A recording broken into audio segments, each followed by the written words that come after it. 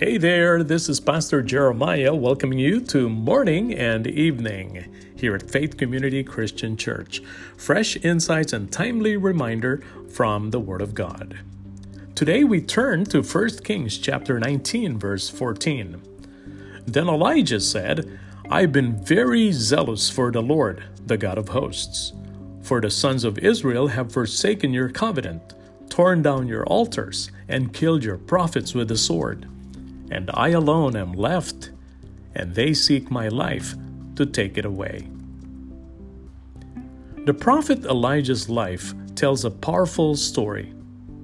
It's full of boldness, faith, and miraculously answered prayers. Still, Elijah struggled with fear, depression, and self-pity. Things many of us battle today. For those of us struggling in these same areas, what can we learn from the life of Elijah? First, fear comes when we lose sight of God. Elijah became fearful when he shifted his focus from God to Queen Jezebel's threats. The same is true for us. When we focus more on the problem than on God, fear replaces faith. Next, life is full of ups and downs. And sometimes life's blues settle in after a spiritual high point or some great excitement in life.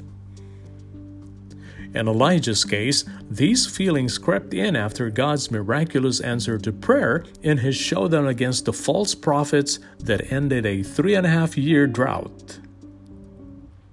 In spite of all Elijah witnessed, he was completely exhausted, emotionally, physically, and spiritually.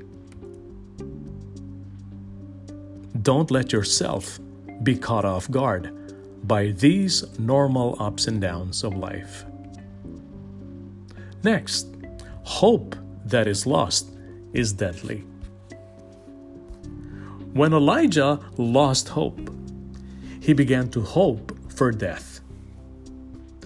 You see, it's no secret that suicidal thoughts can accompany severe depression. Losing the will to live has been a struggled battle by some of the great men of faith.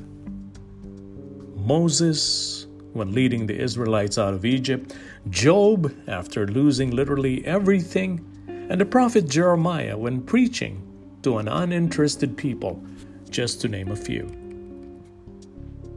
If you're struggling with fear, hopelessness, depression, or self-pity, you are not alone.